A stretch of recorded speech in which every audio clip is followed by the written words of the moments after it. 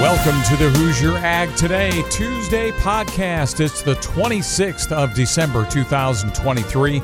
I'm Andy Eubank, and the podcast is brought to you today by First Farmers Bank and Trust, experience banking built on heart, grit, and agriculture.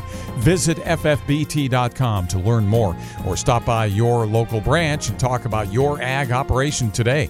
Eric Pfeiffer and Sabrina Halvorson on the news today, including avoiding a USDA shutdown and an important pesticide reversal by EPA. Chief Meteorologist Ryan Martin is here. He says it will get colder, snow in the forecast too. And CJ Miller has a review of the Friday markets with analysis from Brian Basting.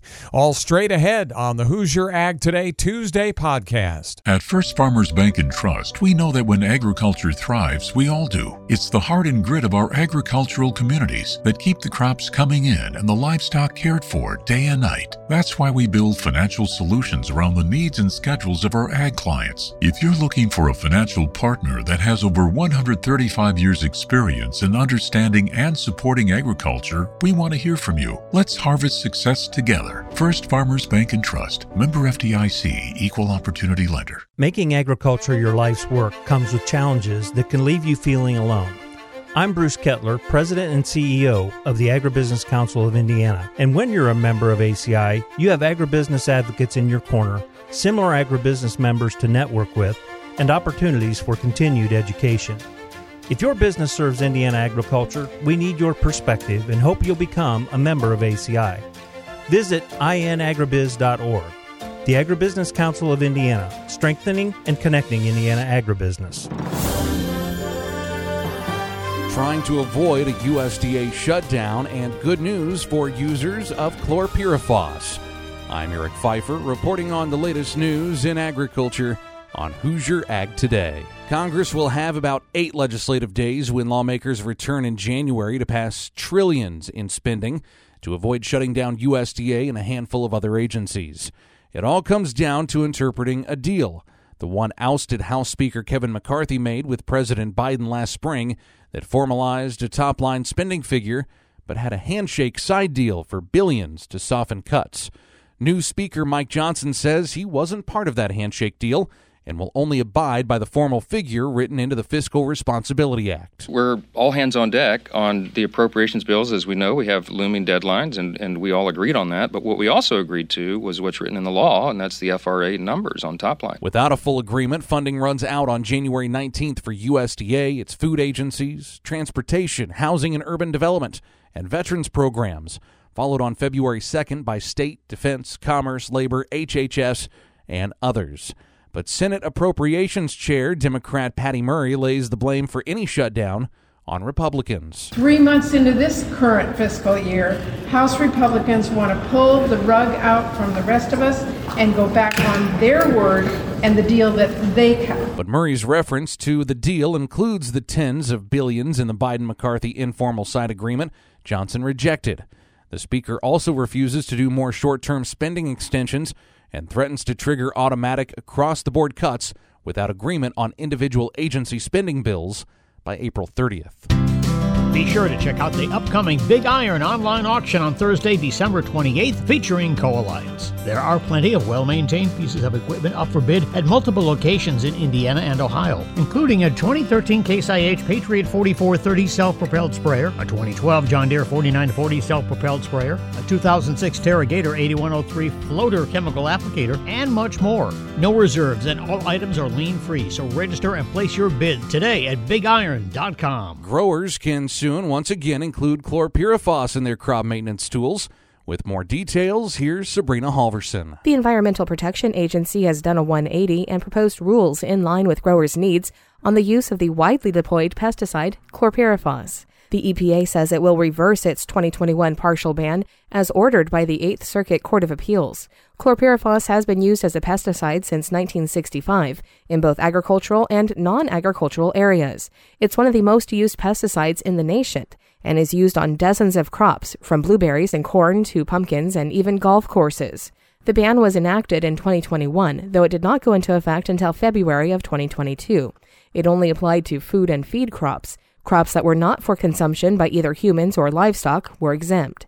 American Farm Bureau attorney Travis Cushman says AFB sued the EPA in the Eighth Circuit after years of legal battles initially started in 2007 by environmental groups the Pesticide Action Network of North America and the Natural Resources Defense Council. A lot of groups continue to fight us.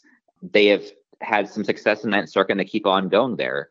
And the EPA has often been hamstrung and had their hands tied in many of its actions. On November 2nd of this year, the Eighth Circuit issued a ruling vacating EPA's final rule and remanding the matter to EPA for further proceedings. In a statement issued December 19th, the EPA stated upon issuance of the Eighth Circuit's mandate, the previous chlorpyrifos rules would automatically be in effect once again. A date for that mandate has not yet been set. I'm Sabrina Halvorson. And I'm Eric Pfeiffer, Hoosier Ag Today, Indiana's Farm Network. Let's face it, operating a farm isn't going to get any less expensive this year. That's why an operating loan from Farm Credit Mid-America is built to give you more cash back and more flexibility in how you are able to manage your funds. Learn more at fcma.com/operating and get an operating loan that pays you back. Loan subject to credit approval. Additional terms and conditions may apply. Farm Credit Mid-America is an equal opportunity lender. I'm Chief Meteorologist Ryan Martin with Hoosier Ag Today's Indiana Farm Forecast. Colder air trying to take control over the region here as we move through your Tuesday. Frontal boundary worked through yesterday and into last night. We may still be dealing with some warmer air in eastern parts of the state through the first part of the day today, but colder air is pushing in from the west. Some gusty winds associated with that as well. However, for today, I don't think we see much precipitation at all. Plenty of clouds still rotating in, but for most of this afternoon and tonight, I think we're in a dry slot here with the large-scale upper-level low still trying to exit the western Corn Belt upper Midwest. It'll move tomorrow through Thursday across the Great Lakes, and I think as it does that, we have to leave the door open here to some on-again, off-again light snow showers, but coverage doesn't look to be that great tomorrow. 30%, Thursday probably 30% as well. What we do see is probably a better chance of snow in northern Indiana Thursday midday and afternoon, trying to rotate in out of the north and even northeast, and the better shot of snow for tonight and tomorrow, likely down in southern Indiana. Still, cold air is the dominant feature here. Plenty of wind around. This tries to move away as we move through Friday midday and afternoon. I think we see better sunshine potential. We stay chilly for Saturday, but not quite as cold. Reinforcing shot of cold air coming Sunday into Monday, the New Year's Day holiday. With that advancing surge in cold air, have to keep an eye out for a few hit-and-miss snow showers for Monday the 1st, but nothing dramatic. Going through Tuesday, Wednesday, Thursday next week, temperatures are going to try and moderate once again. Maybe not to as warm of level as what we saw pre-Christmas, but definitely seeing some warmer air trying to come in. Going through the longer haul forecast, getting out toward day number 10, another surge of cold air maybe next Thursday the 4th into Friday the 5th. This is coming straight out of the Canadian prairies, so I think Mother Nature is going to play yo-yo with us just a little bit here, trying to bounce back and forth. However, through most of it, I'm not seeing large-scale precipitation from here forward into early parts of 2024. That's a look at your forecast update. I'm Chief Meteorologist Ryan Martin. Soybean and wheat futures getting a little bit of a boost before Christmas. I'm CJ Miller, and this is Hoosier Ag Today's Friday Farm Market Review. With grain market analysis, it's time to check in with Brian Basting with Advanced Trading. He and I spoke before the end of trade on Friday. Brian, a little bit of a boost for soybean and wheat futures, but not much movement either way for corn futures Friday. No, we've got uncertainty about the weather trends, CJ. We've got some people calling for a little bit more rainfall in Brazil to begin 2024, which has kept the market on edge. Corn they had a little bit of a rebound on Thursday, but it just can't sustain momentum up to now. Looking at ample supplies of corn here. Export market is okay, but just not enough to reignite the market. I think one thing I'll share with your listeners, CJ, is that January 12th, 3 weeks away, will be a series of reports that will be very important. So I'd encourage your listeners to be prepared prior to those reports, because often the markets can move quite a bit. But back to the short-term markets, kind of a light holiday trade. I think that we expect that to persist here. through the holiday. Well, Brian, I would imagine a lot of traders and investors are taking this final week of 2023 off altogether. Yeah, I do want to wish your listeners a very joyous holiday season here, CJ, and hope they get to spend time with their family and friends.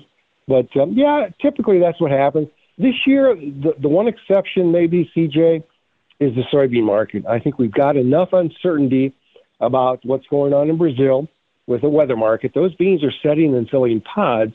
It will be like for central Indiana or about the 1st of August, middle of August anyway, when we know that the weather can really add or subtract yield. So that would be the one exception. But there's always macro things going on. Worldwide, we all know that there's a lot going on in the world right now. But historically, it's a quiet week trading line.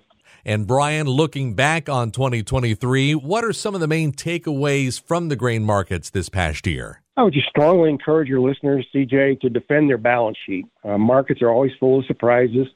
2023 was no different. Pleased to hear that, generally speaking, they had some tremendous yields in the Eastern Corn Belt. They're in Indiana, Ohio. But each year has surprises. So some are bullish, some are bearish.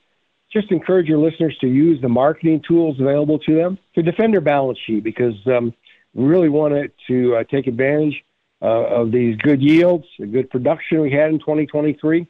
Prices for corn are much lower than they have been, but the markets are looking different than they have been the last couple of years, whereas the price for beans are still very attractive historically. So markets are always teaching us, for lack of a better phrase, CJ, and I think 2023, some more important lessons learned, and just go in with an open mind in 2024 to be a student of the markets and defend your balance sheet. Economist Brian Basting there from Advanced Trading. You can reach him at 309-664-2314.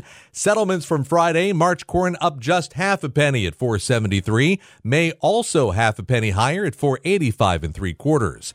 January soybeans gaining 2.5 at $12.99 3/4. March beans 4.5 higher at $13.06 1/4, and March wheat up 3 3/4 to $6.6 1/4. February live cattle down 15 cents to $168.52, and February lean hogs climbing 62 cents to $71.35. I'm CJ Miller, Hoosier Ag Today, Indiana's most listened to farm radio network.